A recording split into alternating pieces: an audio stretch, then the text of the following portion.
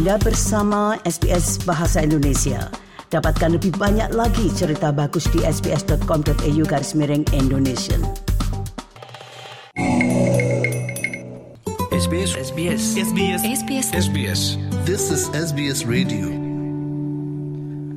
Pendengar sekalian, jika Anda pecinta tenis, terutama tenis internasional, sekali-sekali Anda akan menemukan nama pemain Indonesia.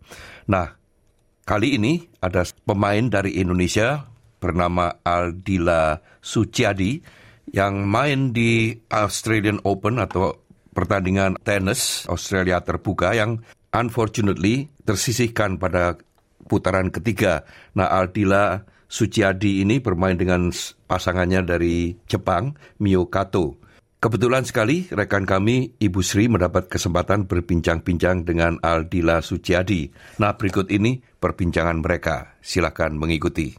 Nah, kini kesempatan saya untuk berbicara dengan Mbak Aldila Suciadi, petenis Indonesia yang baru saja menyelesaikan partisipasinya di kejuaraan tenis terbuka Australia 2023 yang bermain dalam klasemen ganda putri yang dengan pasangannya yaitu Mio Kato dari Jepang. Mbak Dila, terima kasih sekali atas waktunya ini. Iya, sama-sama.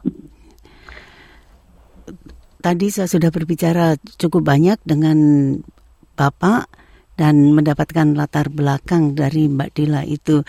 Jadi saya akan langsung saja pada pencapaian Mbak Dila dalam kejuaraan tenis terbuka di Australia, di Melbourne ini. Apakah Mbak Dila cukup merasa puas dengan apa yang telah dicapai selama ini? Iya, pastinya saya cukup puas dengan pencapaian babak ketiga di Grand Slam Australian Open ini. Karena memang ini hasil terbaik saya selama bermain di Grand Slam. Tahun lalu saya sempat bermain di Australian Open dengan fasilitas wildcard dan kalah di babak pertama. Dan tahun ini saya bisa berhasil masuk ke babak ketiga. Itu suatu progres yang cukup bagus. Dan pastinya ya ini bisa dijadikan motivasi dan target untuk di Grand Slam berikutnya, yaitu kemungkinan besar di Roland Garros. Di Perancis ya. Nah, Mbak, pada waktu putaran pertama itu dengan mudahnya Mbak Dila dan Mio Kato mengalahkan lawannya yaitu dengan angka 2-0 itu. Dan pada pertandingan yang kedua itu memang sampai dengan set ketiga kan itu. Nah, dalam pertandingan yang berikutnya yaitu memang Mbak Dila berhadapan dengan pemain unggulan nomor 2 kan begitu. Nah, iya. Jadi dari permainan tersebut itu apa yang dapat dipetik? Iya, pastinya banyak ya yang bisa dipelajari dari turnamen ini karena memang di Grand Slam itu lawan-lawannya semua hampir sama rata. Jadi walaupun kita sebagai unggulan 16 pun, walaupun diunggulkan, tapi lawan kita pun juga pastinya bagus-bagus karena mereka minimum kan top 100 di tunggal atau top 100 di ganda. Dan apalagi saat kita bermain melawan unggulan kedua, mereka kan top 5 di ganda dan bisa dibilang top 10 atau top 15 di tunggal. Dan ya pastinya dari situ kita bisa belajar bagaimana melawan pemain-pemain top dan bagaimana level kita saat ini, apa yang harus kita perbaiki dan apa kekuatan kita, itu nanti itu bisa kita pelajari dan bisa kita improve melalui latihan dan juga pertandingan berikutnya. Nah, kalau Mbak Dila melakukan self-assessment, yaitu evaluasi sendiri, karena minggu depan kan Mbak Dila sudah akan berangkat ke Thailand itu untuk partisipasi dalam pertandingan WTA. Jadi apa kekuatan Mbak Dila sampai dengan saat ini? Pastinya kita senang bermain cepat di depan ya. Jadi maksudnya itu jadi kita tidak suka terlalu lama bermain rally di belakang. Jadi ya sebisa mungkin kekuatan kita itu ya menghabiskan bola di depan net. Jadi lebih banyak menyerobot atau melakukan eye formation ataupun melakukan sekali pukul lalu crossing Jadi memang kekuatan kita di situ dan itu harus kita kembangkan lagi dan supaya kita bisa lebih konsisten lagi untuk turnamen berikutnya. Artinya memperpendek rally ya, atau kemungkinan rally itu. Iya, betul. Ya. Tapi kalau saya lihat itu biasanya untuk ganda itu kebanyakannya ini ya, biasanya kan main sampai dengan garis belakang begitu loh. Jadi kalau kita serve, katakanlah Mbak Dila serve, pasti lawannya itu akan mengembalikannya itu ke belakang. Katakanlah tidak cut ke depan atau main net begitu. Jadi tidak bisa dihindarkan kan Mbak itu? Iya, makanya itu kita bermain cepat itu dengan seperti kayak misalnya saya servis lalu partner saya nyerobot. Nah itu kan kita bisa mencegat bolanya itu di depan net. Jadi sebelum pas lawan mengembalikan bola ke baseline itu bisa sudah kita cegat dengan crossing. Ya. Nah, kata Bapak tadi, Mbak Dila akan berpasangan nantinya untuk beberapa waktu tahun ini dengan Miyukato. Untuk Mbak Dila sendiri, apa sih yang dianggap baik dari Miyukato itu? Untuk kekuatan Miyukato itu dia sangat cepat ya dengan gerakannya dan juga dia juga bisa bermain ganda dengan baik. Jadi dia tahu cara bermain ganda. Dan ya kekuatannya itu ya di kecepatannya. Jadi pas di depan itu dia bisa cepat menyegat bola dan juga untuk mengcover lapangannya walaupun dia kecil tapi karena dia cepat jadi lumayan bisa terjangkau. Jadi lincah ya, itu mudah. Iya. Nah dari ketika permainan yang sudah dilaksanakan di Australia Open itu apa yang harus ditingkatkan baik oleh Mbak Dila ataupun oleh Miyukato?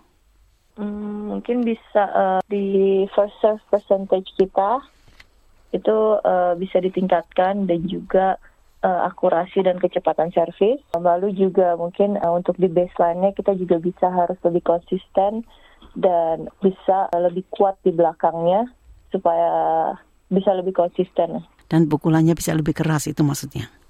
Nggak perlu keras, tapi yang penting kita bisa membalikan bola lawan dan lebih konsisten saja.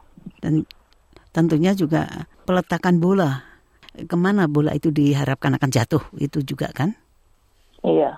Nah Mbak, untuk meningkatkan kemampuan seperti itu apa yang dilakukan?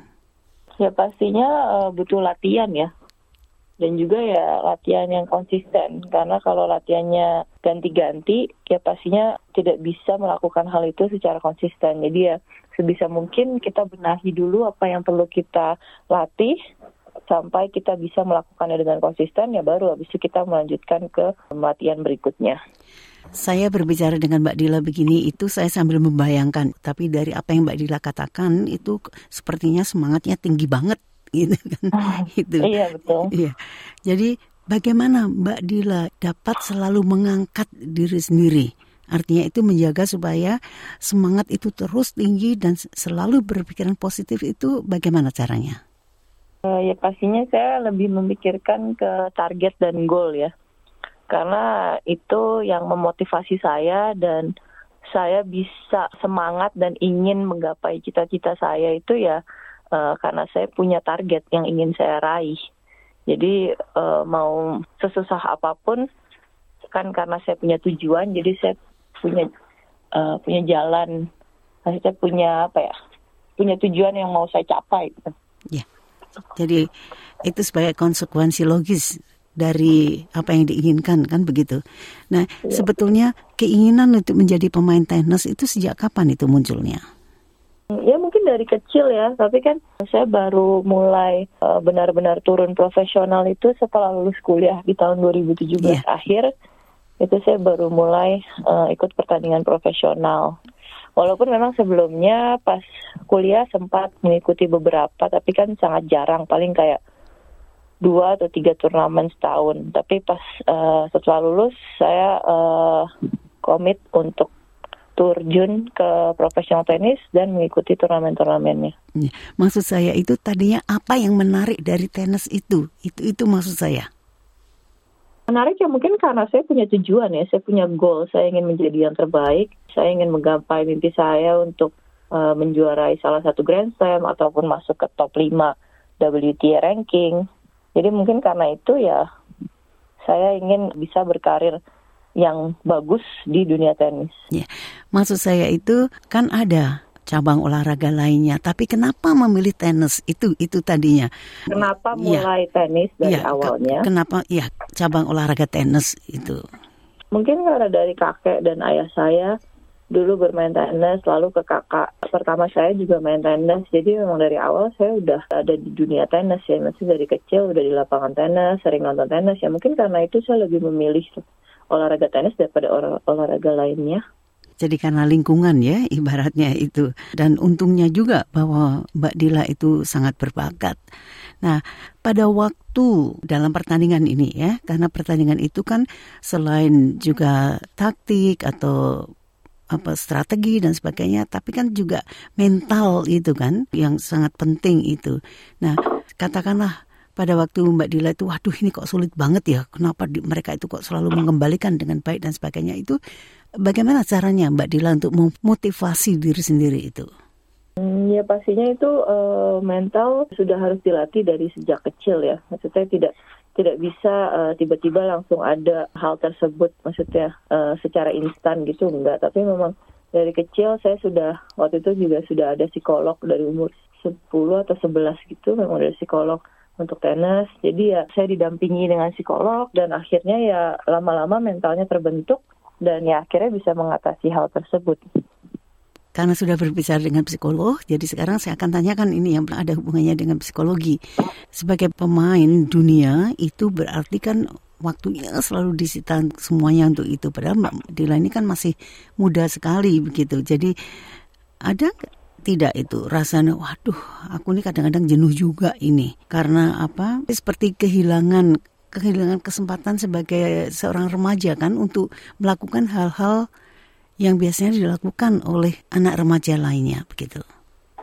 Untuk jenuh sih enggak ya, karena memang kan ya kayak udah komitmen ke tenis dan juga memang saya senang saat itu bermain tenis. Maksudnya punya teman-teman yang setiap kali berlatih ada temannya. Jadi ya pun tidak bisa melakukan aktivitas seperti remaja lain, tapi saya bisa melakukan aktivitas lain yang memang saya sukai. Jadi ya dari situ mungkin nggak ada kayak yang rasa kayak iri sama teman yang nggak bisa jalan-jalan ke mall atau misalnya ada aktivitas lain. Nggak sih, saya waktu itu senang-senang aja kayak latihan tenis dan bertanding keluar kota ataupun keluar negeri. Ya. Mbak, berarti maaf ya ini personal memang ini berarti seperti pacaran apa itu harus ditunda dulu ya Mbak ya? Iya sih bisa dibilang, karena kan memang fokusnya waktu itu kan ke tenis, jadi ya nggak ada pikiran lain. Bukan, waktu itu masih agak kecilan kan gitu. Nah sekarang pun yang di nomor 1 kan tenisnya dulu juga kan? Iya betul. Mbak Dila, terima kasih sekali. Karena tadi saya sudah banyak sekali berbicara dengan Bapak, jadi saya akan mengikuti perkembangan Mbak Dila dan saya akan menelpon untuk mengetahui perkembangan selanjutnya. Sukses untuk pertandingan-pertandingan yang akan dilakukan di Thailand dan semoga tercapai cita-citanya serta membawa nama baik Indonesia pula kan itu Mbak. Amin, terima kasih atas dukungannya. Ya semoga tahun depan bisa kembali lagi ke Australian Open dan bisa memberikan hasil yang lebih baik lagi. Demikian pula harapan kami. Kalau sekarang sampai ke putaran ketiga, jadi mungkin tahun depan mudah-mudahan dapat lebih, syukur-syukur kalau bisa dapat sampai ke babak final. Terima kasih Mbak Dila. Betul. Ya, terima kasih. Nah pendengar, itulah tadi petenis Indonesia Aldila Suciadi bersama dengan Ibu Sri berbincang-bincang tentang karirnya selama ini di dunia internasional. Jika Anda ingin mendengarkan wawancara tersebut dan juga wawancara lainnya, silakan menyimaknya di situs kami pada alamat www.sbs.com.au/Indonesian. SBS Radio. Sukai, berbagi, komentar. Ikuti SBS program Bahasa Indonesia di Facebook.